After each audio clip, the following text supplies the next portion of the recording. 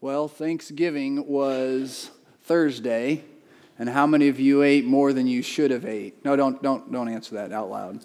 Probably we all ate more than we should have ate because we usually eat good food at Thanksgiving, and we spend a lot of time with family and friends. How many of you, and you can answer this, how many of you spent some time with family and or friends over the past few days, week or so? Okay, I think a lot of you are raising your hands. How many of you enjoyed that? No, don't answer that because maybe some of you would say you didn't enjoy that. But I'm hoping you enjoyed your time with family and friends and you ate good food. And you enjoyed that time together, and it's right for us to enjoy this time. It's right for us to enjoy time together with family and friends, and to just be able to reconnect with people. How many of you were able to reconnect with a family member or a friend you hadn't seen in a while? I was able to see my brother, and I have not seen him probably since the summer, since July. And so that was enjoyable to see him and visit with him and hear how life's going. I'm sure you had those opportunities, but I'm glad that you're back here today for our time together in the Word. And as we think about Thanksgiving, Thanksgiving is a time when we stop and acknowledge what God has done for us, right? We stop. We pause. Not only is it something we do as believers, but it's something that we do as a nation where we stop and thank God for who He is and what He has done. And maybe even during your Thanksgiving time with your family or friends, you and your family and friends spent some time sharing what you are thankful for. Maybe you did that. Maybe you did this around the main Thanksgiving meal, whether it was on Thanksgiving Day or another day, that you spent some time acknowledging God's goodness and God's blessing on you, your family, and your friends. But have you ever wondered why we do not pause more often to thank God? How many of you around every meal that you have pause, and don't answer this out loud, but how many of you, as you sit around every single meal with you and your family, thank God? Now, I'm just like all of you. I don't do that as much as I should, and I don't do that like I should. But have you ever wondered why we do not pause to thank God more than what we usually do at Thanksgiving? Thanksgiving seems like a natural time, a natural, normal response to the time of year to thank God for who He is and what He has done. But we seldom thank God around other meals or at other times. And maybe you have been asked one of these questions: for what are you thankful? Or how will you give thanks to God today? Now, maybe you've been asked that question and you've been like blank mind. Nothing is coming to your mind. If you can relate to that, so can I. Why is that? Why is it that when someone asks us, how will you thank God today, you are blank? But at Thanksgiving, we often can number off a lot of different things that we're thankful to God for what He has done in His goodness. Thanksgiving is an act of worship, glorifying God. And so it's a way in which we point to God's magnificence, God's wonderfulness, God's awesomeness. And we shouldn't, especially as believers, ever have a difficulty in thanking God, and yet we do. And in our text this morning, which is Psalm 100, so if you have your Bibles today, I encourage you to open to Psalm 100. In our text this morning, we find that God is central to our worship, to our thanksgiving. God is central, and we're going to go ahead and read this morning, Psalm 100. It's not long, so Psalm 100. Let the whole earth shout triumphantly to God. Serve the Lord with gladness. Come before Him with joyful songs. Acknowledge that the Lord is God. He made us, and we are His. His people, the sheep of His pasture. Enter His gates with thanksgiving and His courts with praise. Give thanks to Him and bless His name. For the Lord is good, and His faithful love endures forever. His faithfulness through all generations. The one thing I want you to remember, if you remember nothing else this morning, one thing I want you to remember is that God is our focus in worship.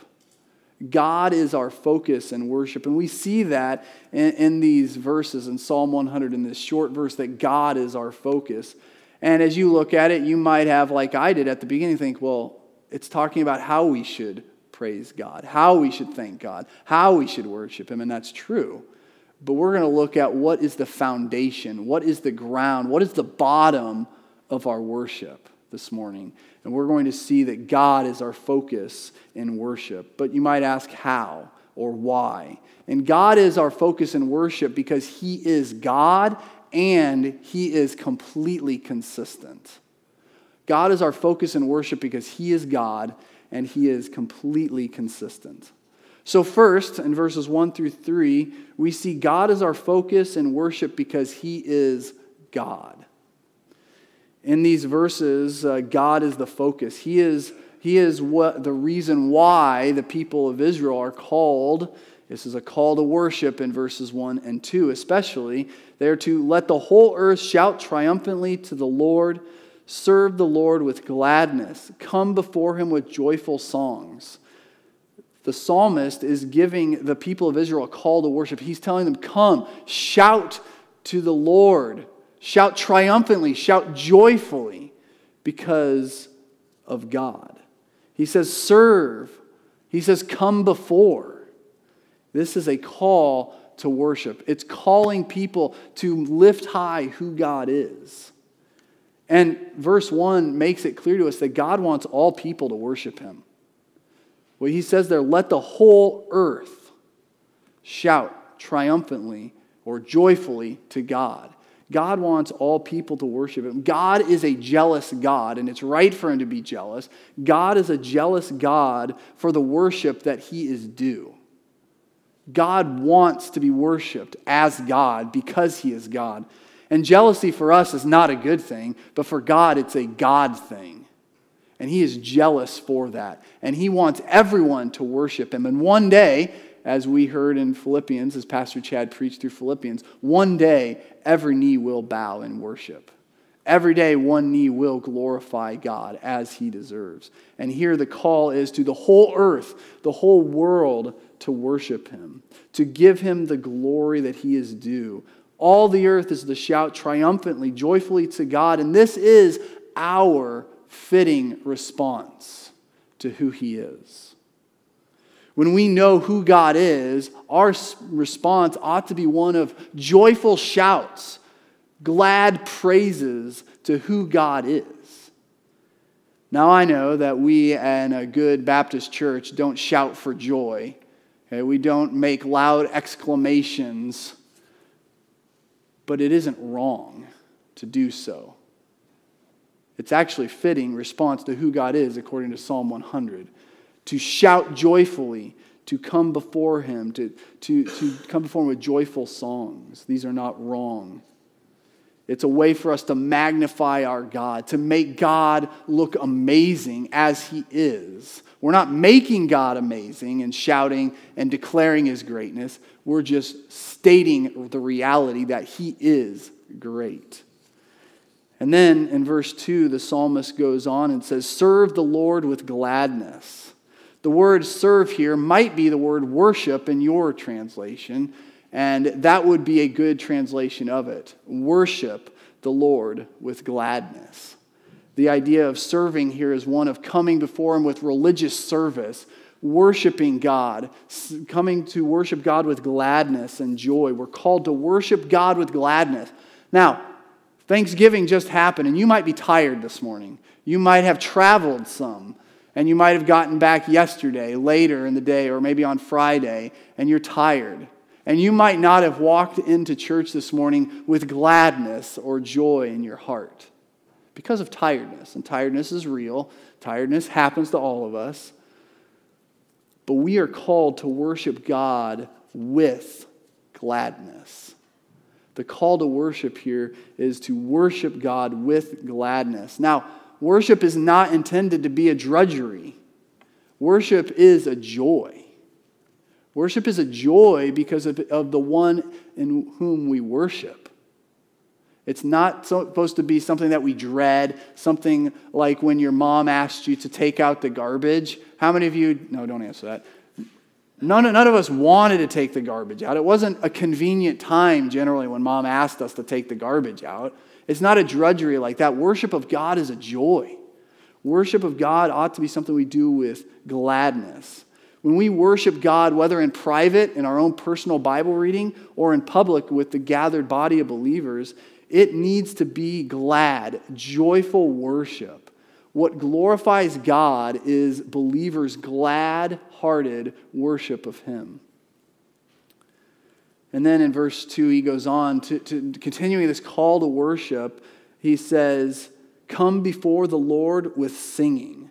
Come before the Lord with joyful songs."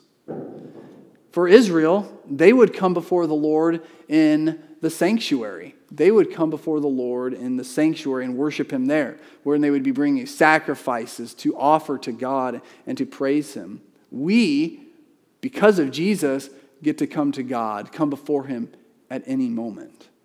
And that's awesome. We get to come to God, before God, anytime and anywhere because of Jesus. The coming that they were to do was before the Lord, and it was to be done with singing. And this singing was to be out of joy for who God was. They're joyful songs. Joy because of who God is. Jubilation and celebration is the idea behind this singing. They were to sing out of love for who God is and thankfulness for what He has done. And the plea in verses 1 and 2 is that all people are to worship God with joy and celebration. God is worthy of our worship. Do you believe that this morning? That God is worthy of our worship. God is worthy of our worship. God not only is worthy of our worship, but there's a reason why He is worthy, and that we see that in verse 3. We see the foundation of this call to worship in verses 1 and 2, and then verse 3, we see what supports this call to worship, what supports this shouting triumphantly to the God, what supports this worshiping the Lord with gladness and coming before Him with joyful songs. And it is that God is God. Look at verse 3. Acknowledge that the Lord is God. He made us, and we are His people, the sheep of His pasture. The foundation or what supports our worship of God is who He is. We must know or acknowledge the truth about who God is and worship Him from that knowledge. And the knowledge that we need is that first, we need to know that God is God. That might seem simple or elementary to us who are a part of church, but the reality is the same. We must know that God is God. Just think about that for a minute. God is God. God is supreme. God is ultimate. God is God alone. In Isaiah 46, Isaiah points us to this uniqueness, this greatness of God. He says in Isaiah 46:9, "Remember what happened long ago, for I am God and there is no other. I am God and no one is like me." What have we been seeing as Pastor Chad has preached through Exodus? Who does Pharaoh think he is? God. Pharaoh thinks and believes he is God. Is that something that you and I can struggle with, to think that we are God? Maybe not outrightly, but who controls our lives? Who do we believe controls our life? Who has the right to tell us what to do? What is right? What is wrong? It's easy to look at a guy like Pharaoh and say, that knucklehead, why doesn't he just see it? Why did he just see that God is God? We have to ask ourselves, do we truly believe that God is unlike anyone or anything else? And we could spend days probably just dwelling upon, meditating on the greatness and the uniqueness of God. That He is holy, righteous, just, loving, gracious, merciful, powerful, always with us, and on and on and on. We could think about the greatness and the uniqueness of God. But the reality is that God is God. And we need to believe that. And our worship flows from the reality and the belief that God is God alone. Secondly, in verse 3, we must know that God is our creator. Again, probably not earth-shattering news to you that God is our creator, but there are a lot of people in our world who debate that reality. God is our creator. And verse 3 builds off saying that God is God and saying that he made us and we are his. Not only is God God, but he is the creator. And God is the one who created us and all things. He is the uncaused cause that created all things. And we are created for him and by him. As you sit here today, you are created to glorify and magnify God. That's what you were created for. That is your purpose in life. For a moment, I want you to consider something. Thinking about God as our creator, I want you to think about a couple of things. First, I want you to consider your eyes. Okay? Many of us don't really think too much about our eyes unless they're not working properly or we get something in our eye. Okay? But just think about your eye for a minute. Okay? Think about what it takes for you to be able to see. Think for a moment about what it takes for you to be able to see. Now, I know a lot of us know lots of things about eyes, some maybe more than others, but just think about it. It's fascinating when you start to think about your eye and just think about all the intricate parts that God has made so that you can see. Now, as I look around, I see people wearing glasses, and I'm wearing glasses. So I understand that our eyes don't always work as well as they used to or they should. I understand that. But just think about how God created the eye and how it works. It's an amazing creation. And then, think about your hair. And I know you might think this is getting silly, but just think about your hair for a minute. Maybe this is funny to you, but I'm not intending it to be funny. But just think about your hair and how it grows. How many of you sit there and concentrate and really strain to try to make your hair grow? I see there's at least one person raise their hand. We don't. It just grows. Now, maybe for some of us, it doesn't grow as much as it used to. But we don't make our hair grow. But how many of us, we cut our hair, right? Because it grows. Now, I know maybe these two illustrations are silly and odd, but I think they point to a really incredible reality that God is the creator of our eye and our hair. God makes them work in the way that they're supposed to work. And I realize because of sin, things don't work always the way they're supposed to, and I understand that. But God is the creator. And because God is our creator, he owns us. We are his people. Did you catch that? Not only it says he made us and we are his. We're his people. We're God's. And we're accountable to him and we're not our own.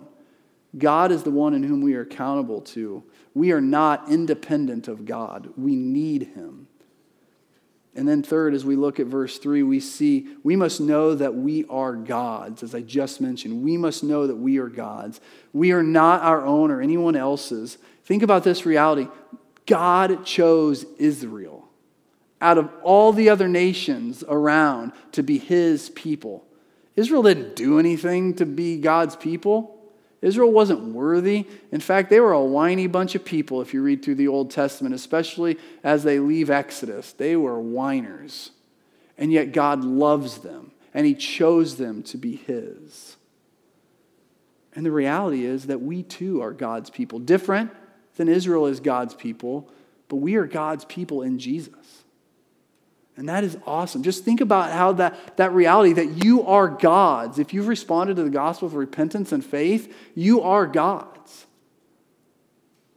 What comfort that is, and to know that you belong to the Creator, the one who is God. How awesome is that? And it's no wonder that worship flows from the reality that God is God, God is the Creator, and we are his. Our worship this morning flows. It comes from the foundation of God being God. God being God, God the Creator, and we being his in Jesus. That is what should fuel and ignite our worship every single day. When we wake up, God is God. When we wake up, He is our Creator. Even if our bodies do not work the way we want them to or would like them to, God is still God. God is the one who is awesomely in charge, and we can worship Him. God is our focus in worship because He is God. And who He is, who God is, fuels our worship. Secondly, this morning, God is our focus in worship because He is consistent. God is our focus in worship because He is consistent. Looking at verses 4 and 5. The psalmist, again, in verse 4, does what he did in verses 1 and 2. He gives another call to worship, or maybe it's a continued call to worship. Either way, that is what it is. And we see he is pleading with people to praise God, but it gets more specific. It's not a general praise, but he's saying, enter, come, and give. In verse 4, we're given 3 commands to worship God. First, we are to worship God by entering His gates with thanksgiving. This word enter is the same word he used back up in verse 2 when he said come. So this is an invitation. Enter, come, worship God. He wants them to come. He wants them to worship God. And he's saying enter the gates with thanksgiving. We are encouraged to come before God's presence. We're welcomed in Jesus to come before God's presence. And worship is coming before God to lift high who He is. Israel would enter these gates to come into the temple, to come into the tabernacle area, to the holy place of God, and to lift high who He is, to atone for sins and to worship Him. These gates were the way to worship God. There was no other way for Israel to enter and worship God except through these gates. They were to enter through these gates and worship God in the temple. And as truly converted people, there is also only one way for us to worship God, and that's through Jesus Christ. Jesus Christ is how we worship, and we come by faith to worship Jesus as God. Secondly, in verse 4, we see we are to worship God with thanksgiving and praise. He says, enter His gates with thanksgiving and His courts with praise. How was Israel to enter God's presence, God's courts and gates? They were to do so with thanksgiving and praise to God. Israel would enter and they would make God known to others through their thanksgiving, through their praising God for who He is and what He has done. This was how they would enter. They would enter telling each other, perhaps loudly, perhaps not so loudly. They would tell each other. They would enter with praise, praising God with excitement. God is their God. God is the one who led them out of Egypt, who rescued them. God was the one who parted the Red Sea so that they could walk through. And on and on and on, they could give God glory. How do you come into church on Sundays? Do you come into church on Sundays, extolling the greatness and the goodness of God, thanking Him to other people, just being amazed at who God is? Are you entering with thanksgiving and praise? Are you excited to be with believers, to worship Him, to lift God high? Third, and we see in verse 4, we are to worship God with words of thanksgiving and blessing. The end of verse 4 moves us to speaking to one another of what God has done and blessing His name. It says, give thanks to Him and bless His name. If they weren't verbally giving thanks earlier as they entered, now when they are in God's presence, they are to thank Him audibly with their words, so that others will hear and others will be like, wow, God has been so good to that person. That is awesome. And they will worship as they hear you worshiping God. The psalmist in verse 4 is moving us to speak words of thanksgiving, speak words of blessing God's name for who He is and what He has done. But as with verses 1 and 2, verse 4 has a foundation. And that's verse 5. And you can see it clearly here because verse 5 begins with the word for.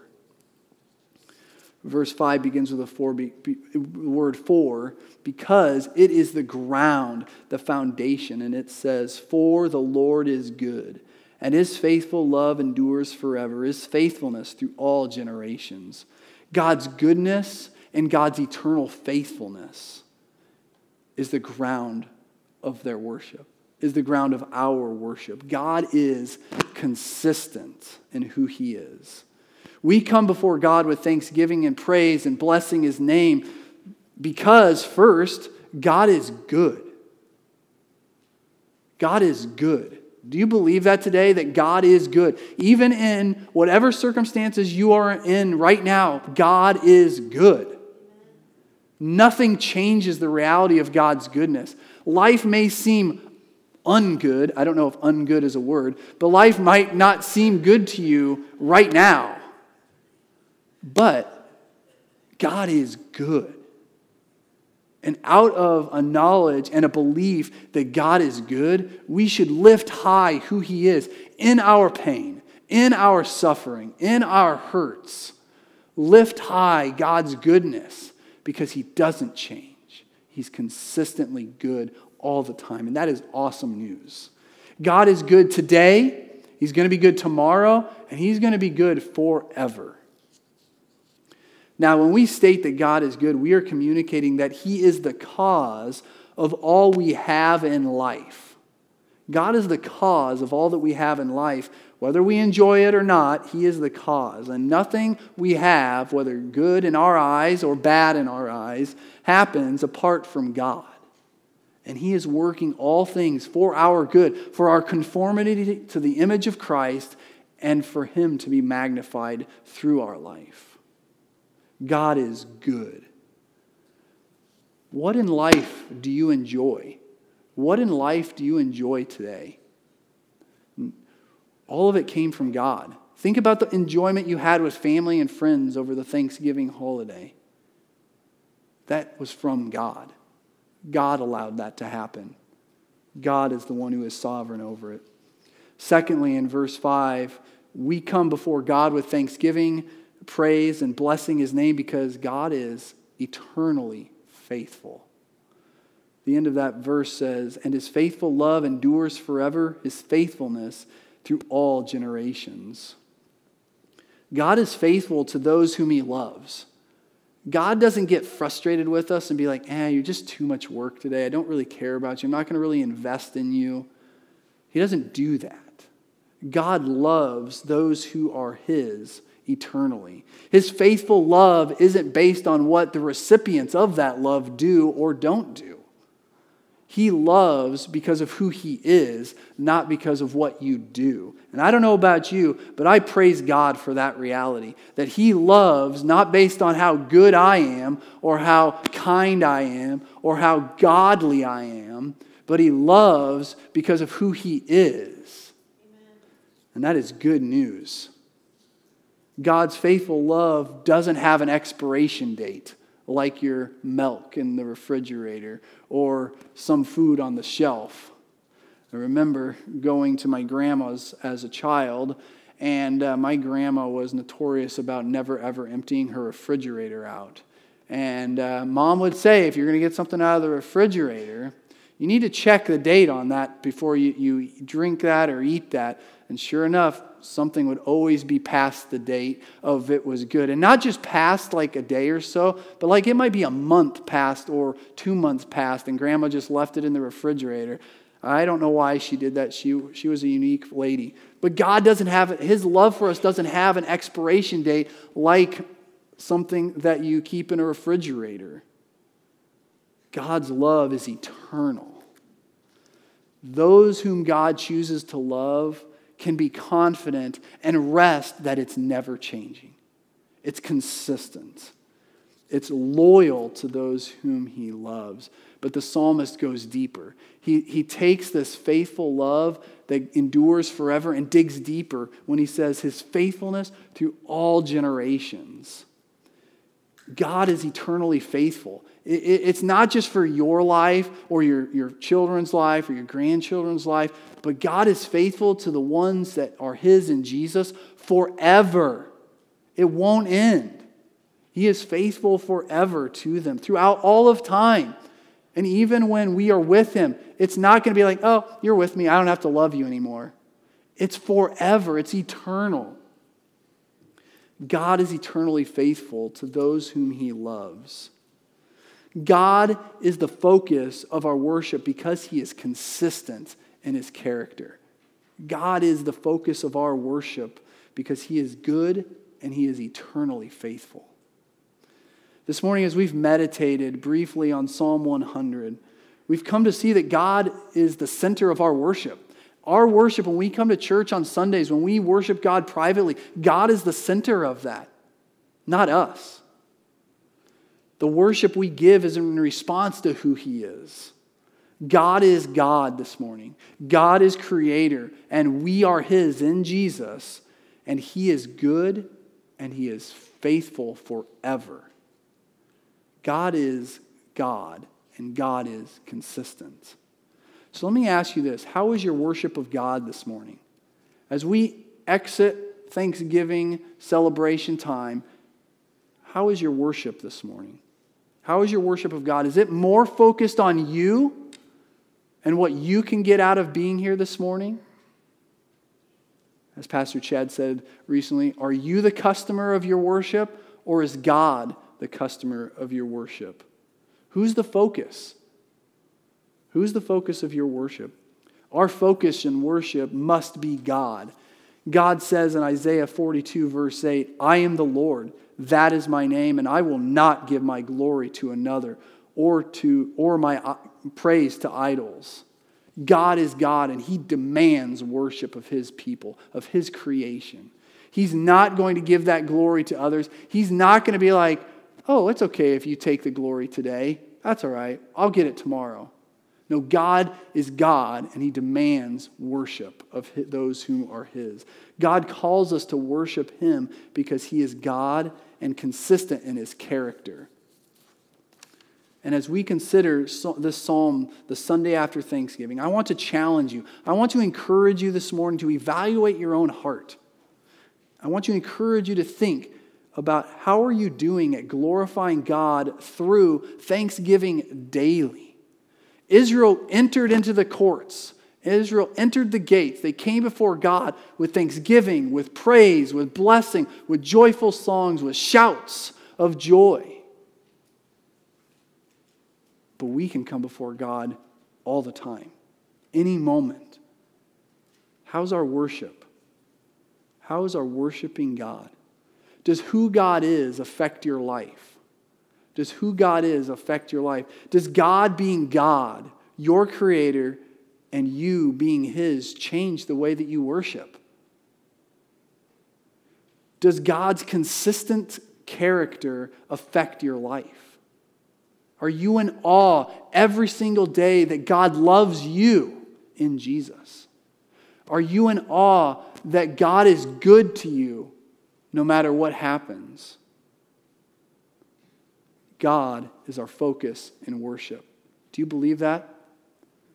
Let's pray. Father God, thank you for this morning. Thank you for the opportunity that we have to be here.